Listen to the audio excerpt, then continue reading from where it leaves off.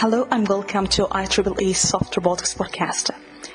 In this podcast, we're going to interview researchers from both academia and industry about their work, thoughts, spectrum, and more beyond that.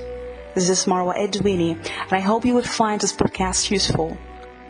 If you would like to connect with us, simply send us, and we will be happy to hear from you. And here is my interview. Thanks. Hello and welcome to IEEE Soft Robotics Podcast. Hello, Professor Kim. Thanks so much for joining us in the podcast. I would like to ask you first how you'd like to introduce and define yourself for the audience who first time listening to you. Hi, my name is Sang-bae Kim. I'm a professor in mechanical engineering at MIT. I'm a roboticist. I love design and fall in love with the control of the Lego robot. And I built many robots, including StickyBot, IcePro, SpinyBot, Meshworm, and 4 Cheetah series, like for Cheetah and Cheetah 2, Cheetah 3, and Mini Cheetah. Yeah. So on. So I love to talk about Lego robot. I love to talk about mobile robot and application in the real world. Wonderful. So thank you once again for joining. But we are curious to go for your childhood. How was your childhood was? Were you interested in science or technology as a kid? Do you have any memories about that? Well, I always loved building. As many engineering students or most of kids love Lego. That's how it started. But I think that quickly evolved to building something more, how can I say, active. I love electric motor, and then building my own stuff. Lego, is limiting. Lego is very convenient, but it's a lot of limitation. Yeah. So I start building, cars by myself, and then I realized so hard. And then that's where I fell in love with the RC cars. Yeah. And RC car at the time was such a big source of learning experience because it teaches you all kinds of vehicle dynamics and the design of the suspensions and shock absorber. I learned a lot of a physical sense through RC car before even learning simple mechanics. RC car was such a big learning experience for me. And of course, the gliders, then rubber powered gliders. I went to competition every year when I was a middle school student, and I loved physics. I had a Korean version of a Thinking Physics is a book you can find Amazon. It's a fantastic way What's to the name? teach physics for middle school student to the adult. It teaches you intuition instead of falling the loss in the equation. So I always love physics. That's how I think. Yeah, that's pretty much it. I always cut things with the knife because I didn't have a tool. And then when I first got my electric drill when I was 13, that just changed my world. Yeah. This is really very interesting. You're a very smart kid. So, but I'm curious about what's the actual first robot you built? First robot I built, I probably is the something I can call robot is the IcePro. When I was at Stanford, they had a cockroach-inspired robotics project. They tried to learn how to simplify the model of the insect running and then replicate in the robot. And they had a robot called the Spirulina, which is a pneumatic powered machine. But they, because it's a pneumatic power, the robot cannot be completely power autonomous. So I joined the Mark Kukoski's group and start building independent machine. And then it turns out that it's IcePro. At the time was the fastest running robot in terms of the body length per second. Now, not really. But that was my first robot. But I'm curious to ask you, since you are now one of the pioneers in Lego robot design, and how this was a style for you?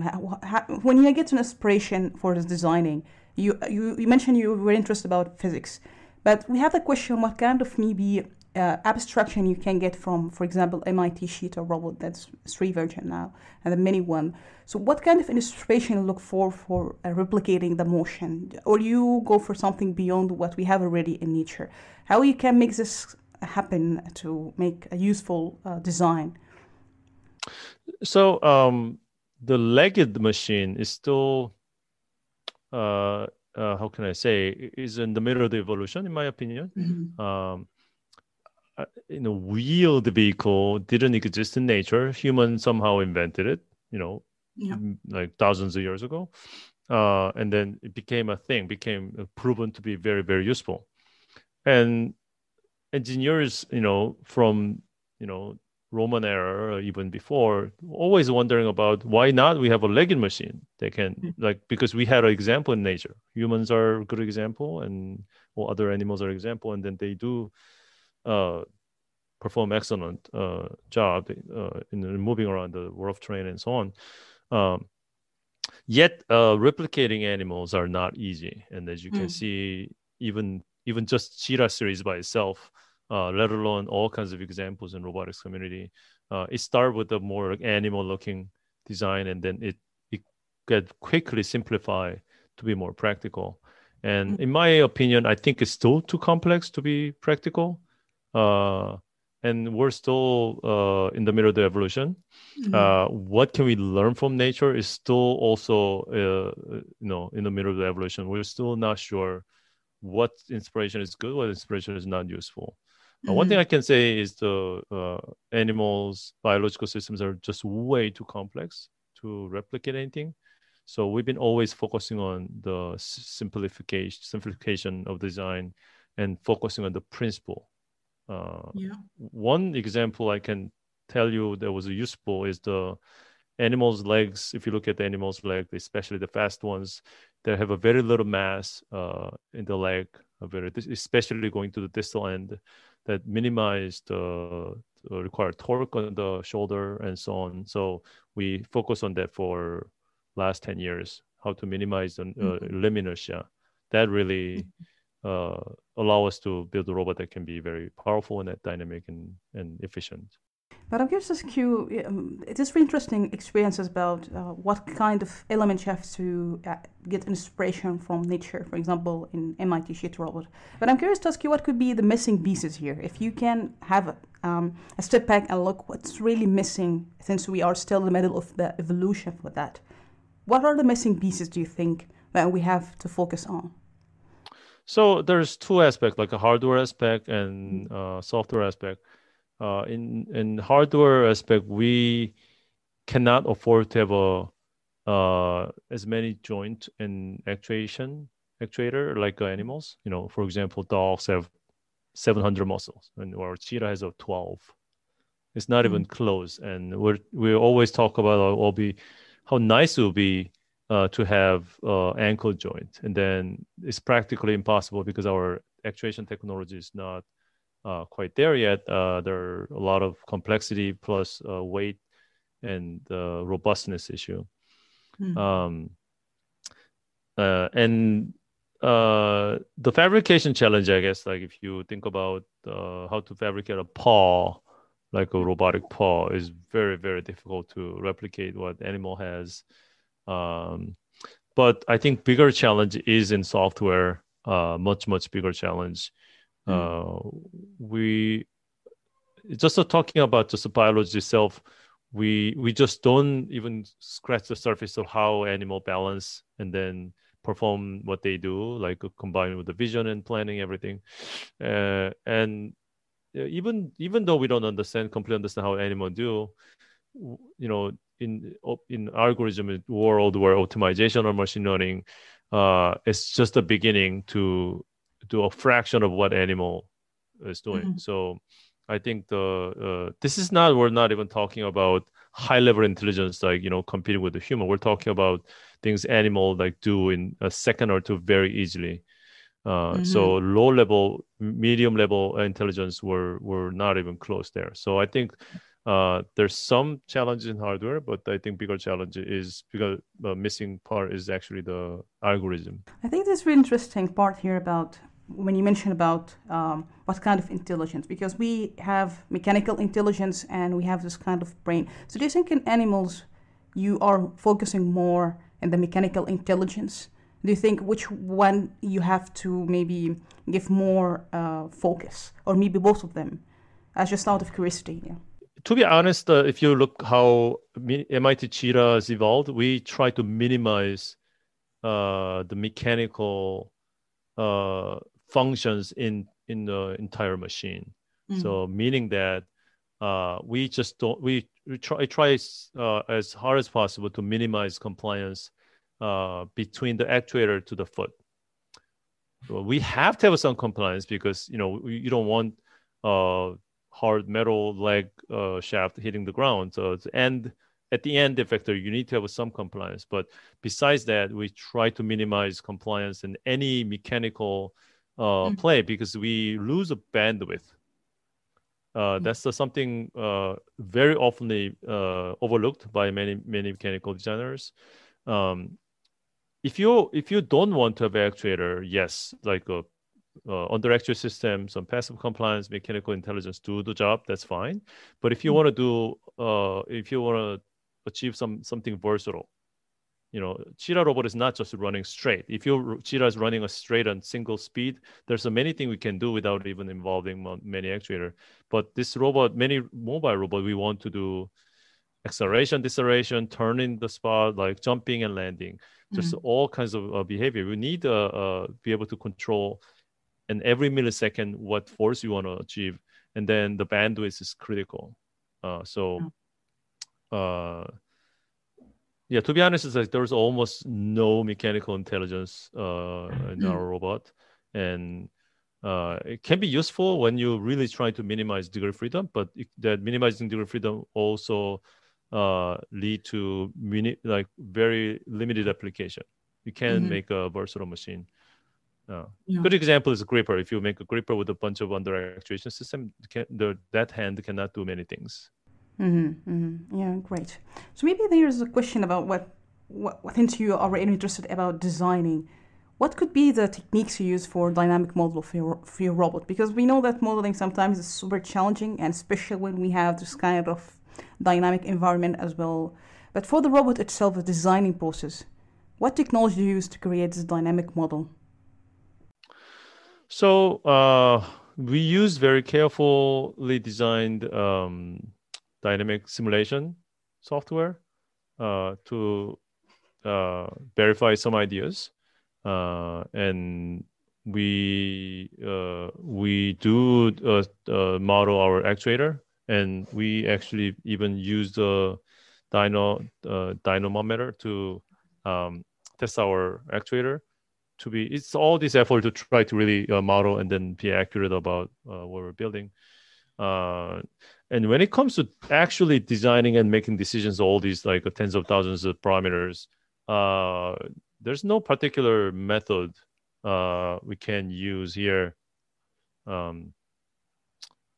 We basically have many hours of meetings and discussions and comparison with other machines, and our design process is pretty much done by human discussion. Yeah, and again, you can't just build a great machine by having great meetings. You need to have a central designer, which played the biggest role in his experience and then concept understanding really hugely impact how the machine is designed. So designing such a complex systems are still up in the air.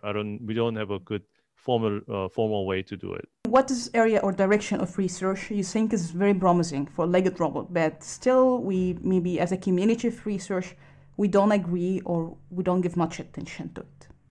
I think the locomotion algorithm or navigation algorithm, there are thousands of papers, hundreds of papers on working on navigation algorithm. But when it comes to legged robot that move around in 3D space where you have to exert forces and to choose a foot placement, this is still quite a challenging area where the typical optimization scheme, gradient-based optimization scheme, or the machine learning type of a stochastic gradient descent doesn't really work because you can't really create a cost function perfectly in every single time, and in many cases you're optimizing through multiple discrete events, which makes it very difficult to use any gradient-based approach. So often people fall into this like a mixed integer optimization, and it is very inefficient and quite challenging. So we still need to take a look at a little bit high level intelligence, like literally algorithm. Like humans are performing not in a way like we quantify everything all the time. If you just grab something on your table, we're not maximizing or minimizing value. We have a much more crude, discrete decision-making process. And if you do the same task 100 times, your grasping position or force applied to the object is all over the place. They're not always consistent because we don't really care about those quantities. We care more about high-level decision, which finger I'm going to use and where I'm going to grab and what I'm going to do if slips. There's a lot of discrete decision we just don't know how to properly do. Our tools are all based on some quantity and then gradient based, like the minimizing value or maximizing value. Somebody might argue that if you throw every possible case and then make it into gigantic optimization process, it's possible, and that will require almost infinite amount of data or infinite amount of time. So we don't think that's actually quite practical way. So we have to really think about how to program a concept. We know how to program a quantity-based approach, a gradient-based approach, but we don't know how to do a concept. We don't know how to program a concept. That's basically basic challenge in everywhere in robotics, in my opinion. That's really interesting aspect. Maybe I'm curious to ask you, what should take from us so that we can consider that in what we do? Why do you think we still don't grasp these ideas or this point? What's contributing to it? I think just the legacy, how we do engineering is all based on mathematics, and which has a long history, 500 or more longer history. And I think we need to really start thinking about different format of intelligence, which is not easy, of course, but several people in the leadership really thought about those too. Leslie Keveling in our institute also agree with that. We really need to think about intelligence that not necessarily rely on just a quantity. At least it's not just we can't really program anything without quantity, but making decision doesn't need to be always finding maximum value or minimum value. The algorithm development should more focus on event-based reaction based algorithm, which is a lot more close to like a typical classical algorithm, like a yes and no, if or else type of. Many people call that a heuristic. I think we need to go back to heuristic and then think about how to generalize all these heuristic, which actually hugely help our robot to be more smart. That's a good point. Yeah. Maybe I could ask you, what things you say that you highly depend on intuition as a factor since you in early ages. What's something you thought would work out very well in the version for MIT Cheetah robot, and the empirical result proved something wasn't expected, or maybe it was surprising to you, counterintuitive to you? Well, so the biggest surprise actually it was the efficiency. We even have a paper how we make our robot efficient, but it wasn't quite planned. It's more like a aftermath. We analyze after, and it turns out that it's actually very good. because when we first designed MIT Cheetah, our goal is really run as fast as possible. We need to design a machine like F1 Formula, a type of like concept. If robot run out of battery in 1 minute, that's still okay, because if you can run really fast, you can do so much in 1 minute. Test the fastest machine doesn't take more than a minute, even a battery. So we just completely ignore efficiency when you design the machine. We focus on force bandwidth, and then the high torque the density, and then minimum weight, and so on, like literally like a airplane design or a Formula car. And then it came out like efficiency of animal, and then it was the best in this class. I think still the best in the class, and we're quite shocked. And then it took me for at least a week to evaluate and re-verify multiple way to check our measurement is correct. We check like 2-3 different ways, and then they're all matched within like a 1% error. Yeah. And it turns out that we lose so much through the transmission, which we take it as the gospel, like harmonic drive or high gear ratio system. The conventional transmission system was horribly inefficient, not only just the transmitting power, and also so inefficiency is not through just the transmission. Actually, the inefficiency happens when it collide with the object. If you look at the most robotics applications, or even a research topic, most robots are not having any impact with the object or environment. They're very, very careful in contact, because that's very hard to control. Yeah. When it comes to impact, by the way, if you look any human behavior, if you watch anybody is doing any work in 1 minute, they're gonna go through like hundreds of collisions, and we don't even notice, because our bodies are so well built, and we have a nice cushions and control, so we don't really realize. We have we're using high-speed collision all the time. If you run, if you walk, you can do it without any collision. That's why actually most conventional robots are so slow. When it comes to collision, if your actuation have a high IMF, which is the impact mitigation factor. If you don't know what it is, Google please, because it's a very important concept in actuation. They represent the workspace mass matrix, relative mass matrix quantity. Low IMF means your machines are very rigid and then awkward to touch anything. If high IMF means you're very flexible, you can touch something and then you can control force very well. So those conventional actuation system, which is a low IMF, high gear ratio, high inertia, have a horribly inefficient in terms of the collision, because it's not you're losing energy through the transmission, you're losing by colliding with the high mass. So you lose by the impact that eventually cause all this vibration, heat, and eventually damage all kinds of machines.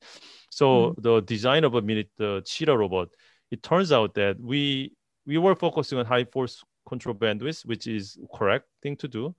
It has a side byproduct like efficiency, and byproduct like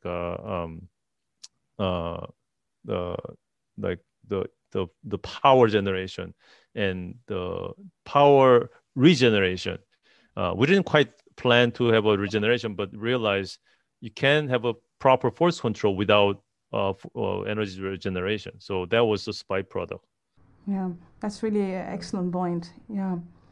But maybe I'm curious here, do you think, having said that, do you think soft robotics or maybe artificial muscle could really contribute in designing these muscles for MIT Cheetah robot or legged robot in general?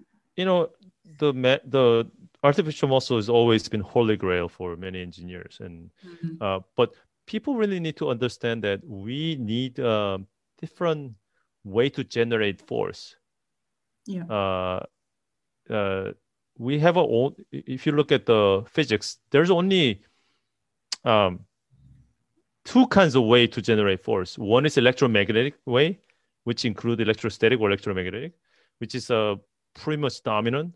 And then the other way is doing chemical reactions like boiling waters or combustions, or using compressed air type of thing.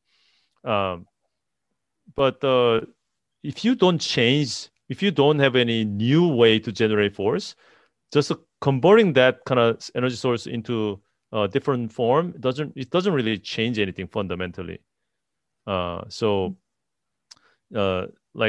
basically, like for example, pneumatic, you can generate 1,000 different actuators with a pneumatic source, and if you cannot change how the pneumatic power conversion happen, it doesn't really help because there's a fundamental limitation on the pneumatic power source. And combustion, same reason. Like combustion has a fundamental limitation. That's why most actuators are either electrostatic or electromagnetic. And same argument here. If you don't change how we fundamentally change how we generate electromagnetic or electrostatic, they're associated with the fundamental limitation. Electrostatic has a very different fundamental limitation compared to electromagnetic, but you have to basically tackle the basic principle, and otherwise it's going to be all ended up being same, or it cannot improve too much. And there's a question also from the audience: what kind of maybe a limitation or upgrading for MIT Cheetah Robot version 3? What kind of advancement are you looking for or tackling limitation you had in earlier version? Mini Cheetah 3 is differentiated from Cheetah 2 in a way that it's more simplified. It has a more range of motion.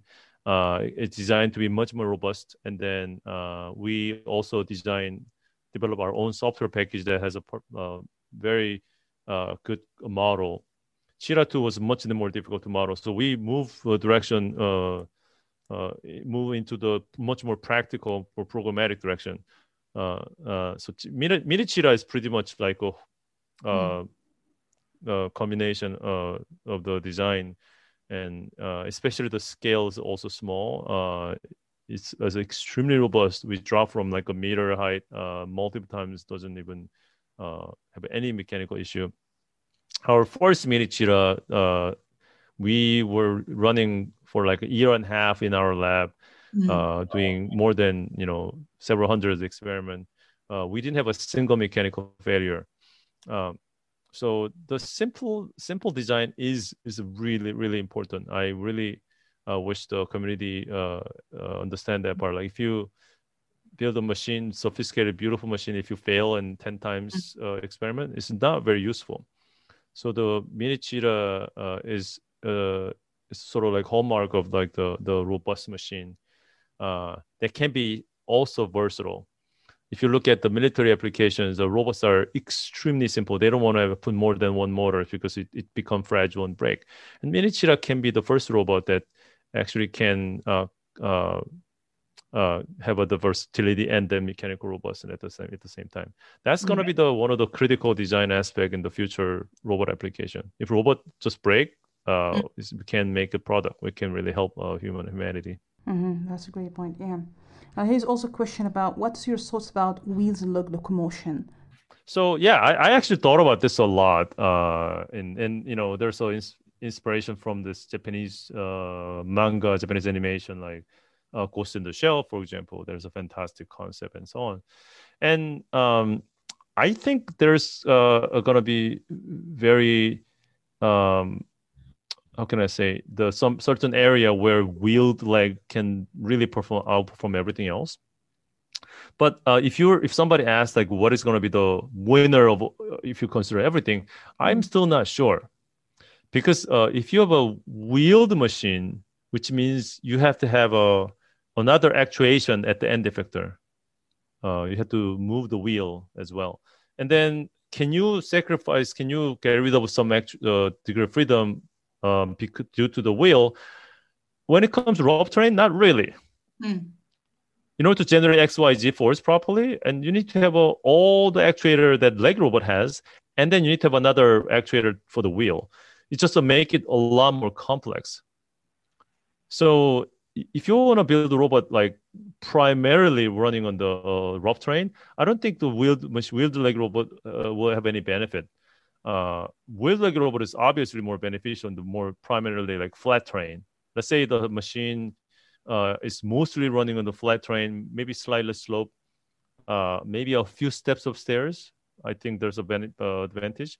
But if the robot has to go through the rough terrain a lot of times, or you have to do both worlds very, very well, I still think the leggy robot without wheel is going to win because due to the complexity. It's a less complex, not having wheel. Yeah.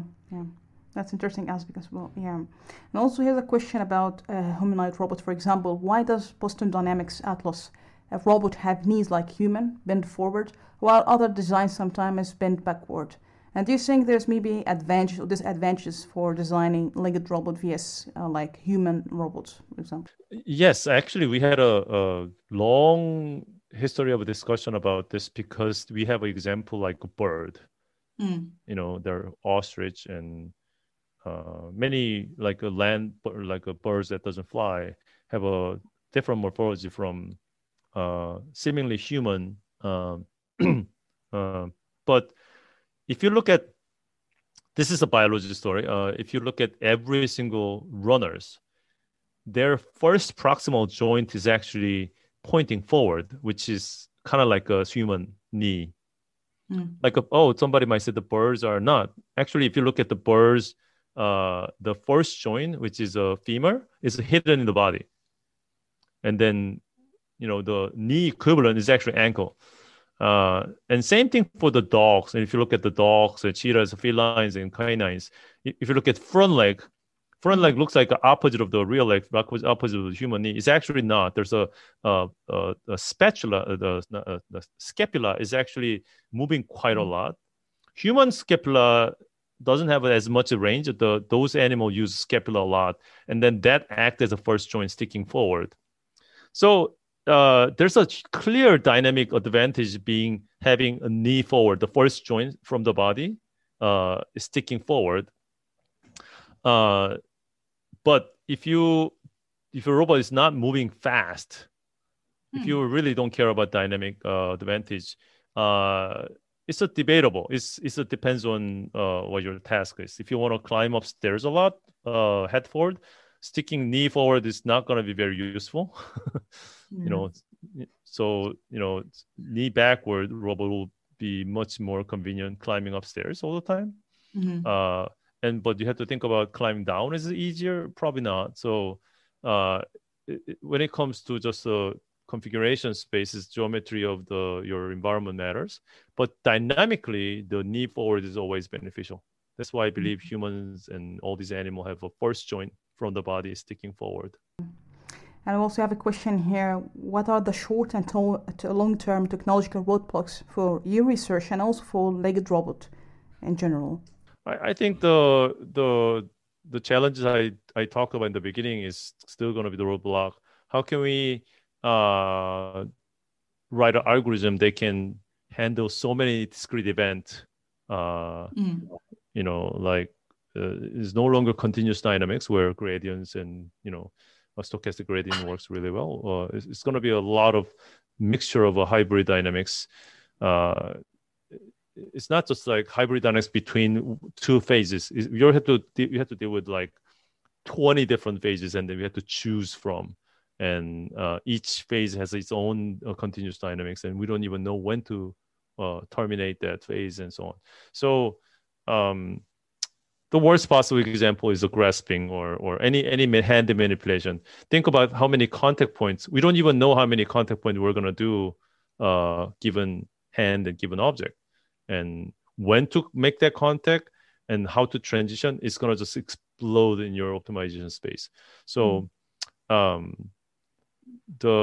that's why I think we need to really think about high-level decision-making algorithm rather than just gradient-based or the quantity-based.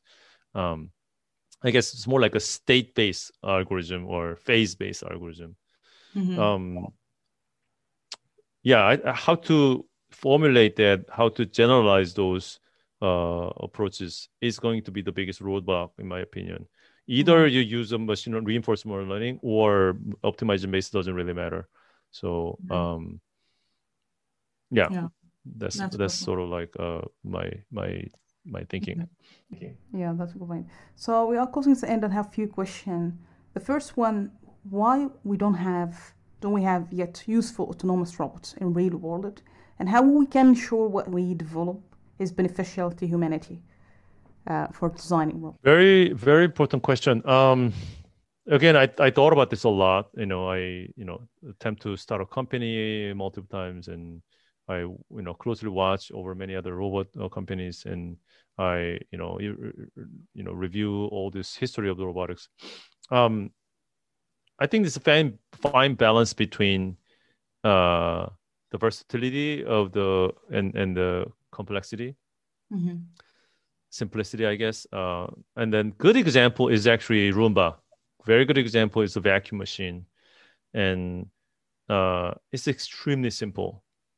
And it's not just the company, because the company design is simple. The task is actually very simple. So that's where actually robot autonomous system can really shine.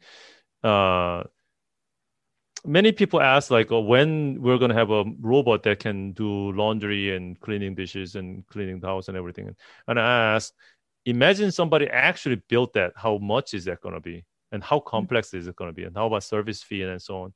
And then I said, probably it's at least like $50,000. But if you think about all these vacuum cleaner, autonomous vacuum cleaner, laundry machine, dishwashers, of course, it's not as good as those multiple versatile robot, but all that combined to be at least at most like $3,000 compared to $50,000, maybe $100,000 robot, then maybe it can do a little better than what we have. So you gotta be very careful with the all multi-purpose versatile machine that can do everything. Our cell phone did really well, but our cell phone doesn't have a single actuator. It's all digital, all IT technology. So my cell phone can be camera, recording device, like audio, web browser, like everything. Yes, this is versatile, great. But we carry around, we do all this physical behavior. When it comes to physical service, I'm still doubtful about having fully versatile multi-purpose machine. Our successful machines are all one purpose. Our laundry machine has one motor instead of having 12-degree freedom hand with a 6-degree freedom arm to rub your laundry, using soap. It does everything with the one motor. Our dishwasher has a 2-motor, 1-motor. It's very simple and can do one thing really well. So going back to the Roomba example, Roomba has a few motors, but its task is very simple and limited, and is very fault tolerant, which is actually a very, very important aspect. Complexity goes hand in hand with the fault sensitivity, except the autonomous driving. When robot task is more complex, typically the task is a fault sensitive. You cannot make a mistake. If you drop a glass of the cup of glass every day, your robot is useless. When it comes to Roomba, you just always stick in the ground, and then maybe a vacuum, maybe bump into the wall a couple of times. It's fine. Nobody really care that vacuum machine make 100 mistakes in an hour. That's not even a mistake because it doesn't really affect much. But if your robot is doing something more complex, that typically lead to the very fault sensitive task.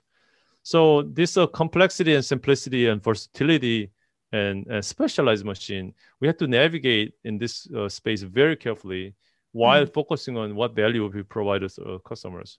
So this is something the whole community need to really think about, and it's going to evolve to something interesting. You have to really think about why Roomba is invented. Like Roomba is not even the first vacuum machine, autonomous vacuum machine. Electrolux has an even older, more than 20 years of history, and yet there's no another autonomous robot that help us in our life. If you ignore like lawnmower machine and like swimming pool machine, those are kind of similar version of Roomba. There's those issues are not quite resolved yet. That's why there's still very few autonomous machine. That's a very excellent answer, and thank you for the elaboration. I think that's really insightful as well. Yeah. And here's also a question about how we can enable more intellectually inclusive culture for competitive ideas. I don't know if we are thought about being intellectually inclusive in field of robotics in general. Do you think we have this kind of intellectual inclusiveness, or we have to work in that in terms of ideas? There's also kind of tricky question, and then great question. Even in this world, we have this tension between countries, and how much can we share, and then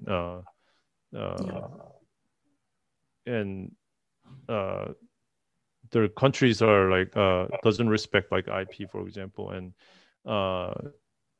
we have to also work for the inclusion. This is a lot more complex than I can just personally think of. But I'm a believer of I believe that like we should openly share everything to as much as possible to really move forward and make a progress. Because innovation not necessarily just happen because you're hiding something and you secretly develop something. If you look at Apple and if you look at Tesla, who actually benchmark Apple a lot, there's no like a secret like thing they do. They just work really hard to really focus on human value. Not necessarily they invent something completely out of blue. So I think the sharing idea is always, I believe, is always good. Yeah, thanks for this honesty. Yeah, and do you think ego is important for the researcher? I think so.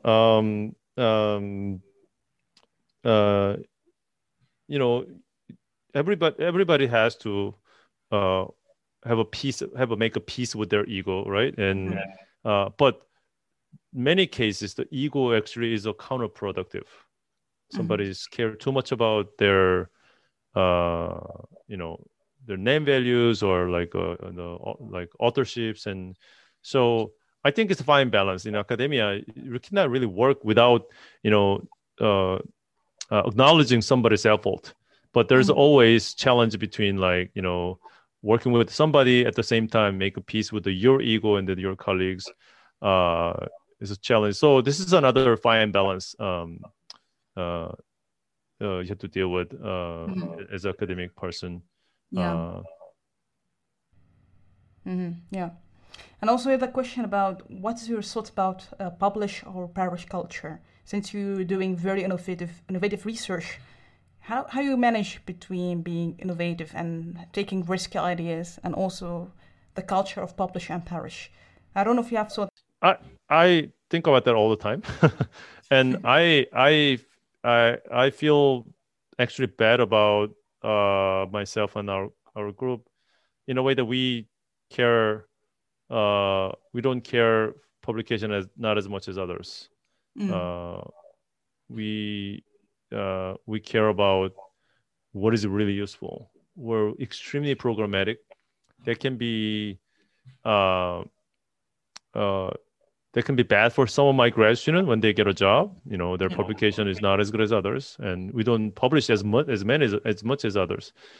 We in our group, we kind of our conviction is we decide to care programmatic solution rather than high citation or is it worth publishing? We have a lot of ideas. This could be good paper, but I don't think it's useful. Like we just don't do it. And I think it's very important to have. I wouldn't suggest to everybody because it's, as you said, if you don't publish, it's perish. So you have to balance. But if everybody's just search for the way to get published, I think community can go on the wrong direction. I can pinpoint a certain community, but some of the community happen to lock into that trajectory. And then it's less relevant as technology change, the world change, because they culture lock into that publish or perish, and then their publication is based on other publication is getting far away from real application. So that's something you got to be very, very careful. Yeah, I think we need more like you. That's actually what we need. We need more meaningful research and less publications. So I think you have to feel very good about. So yeah. I mean, the meaningful is a very multifaceted thing, and it's difficult to even quantify. Like academic, in my opinion, academic contribution is like, as long as it's helpful for other people's so research is useful. But if entire community is working on something not very practical, you got to think about it. But if you are working on something that shows something new and interesting, but what you publish doesn't really give them enough ideas so that the other people can replicate or help, that's another challenge. I think this is something you have to balance. It's not necessarily one idea is better than the other. Yeah. And here's a question: what are the most important quality you have gained while working in academia, or what you're doing? What is the most important qualities you have gained and you have to maintain? I think the most important thing is still passion. I think passion also have many different stages, many different type of passion. For example, when we first designed a cheetah robot, our passion was very extremely naive and pure. Like, we didn't care about anything else. We just want to make a machine that can do things like they've never done before. It's not wrong, but that kind of passion has a expiration date. Like, there are people like, trying to design a car that can go 1,000 miles per hour.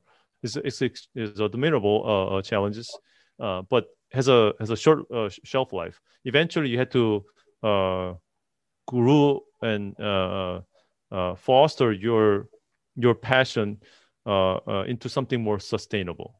That's where the other question, like, how can we make our research more useful to the humanity? That's actually a proper way to redirect your passion to really help the community and society, because eventually that's going to be the final source of motivation and final end route of your research.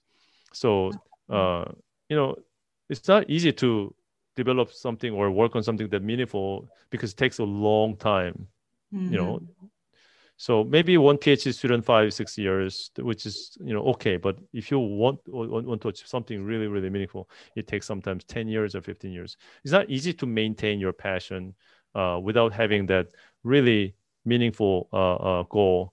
So managing those passions, and you cannot give up what you like. You just intrinsically like something moving fast. I'm a big fan of moving fast and dynamic machines, so cannot give up that. But by that kind of pure passion by itself is not quite sustainable, in my opinion. So you have to latch into the ideas, or you have to evolve your dream to really, really help a real society, real people, help like elderly care, for example. Then you can maintain your passion, and then you can really fuel your research effort. And lastly, what was the best advice was given to you, and was it life-changing?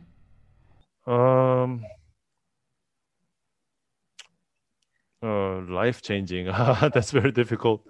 Be very good advice. You keep in your mind, just. I guess again, it is balance issue, but I think I still remember my brother said, like, somebody who worked the hardest. I mean, somebody who enjoy what they do is gonna eventually prevail, because even though you're most talented in that area, if you're not really enjoying what you're doing, you can't really do that for a long time. Again, the sustainability issue. So I think I really constantly searching for what I like to do, what I can do at the same time. It can be useful for the society. So I start with what I like, but I start evolving toward how it can be helpful for the society, because otherwise people are not going to support you, and I don't want to do something that I'm really bad at. So that's probably the best advice I got. Yeah, this is really a brilliant advice, and we have to do what we really enjoy, and people will feel it, of course. So do you have any final words to the robotics community you would like to say?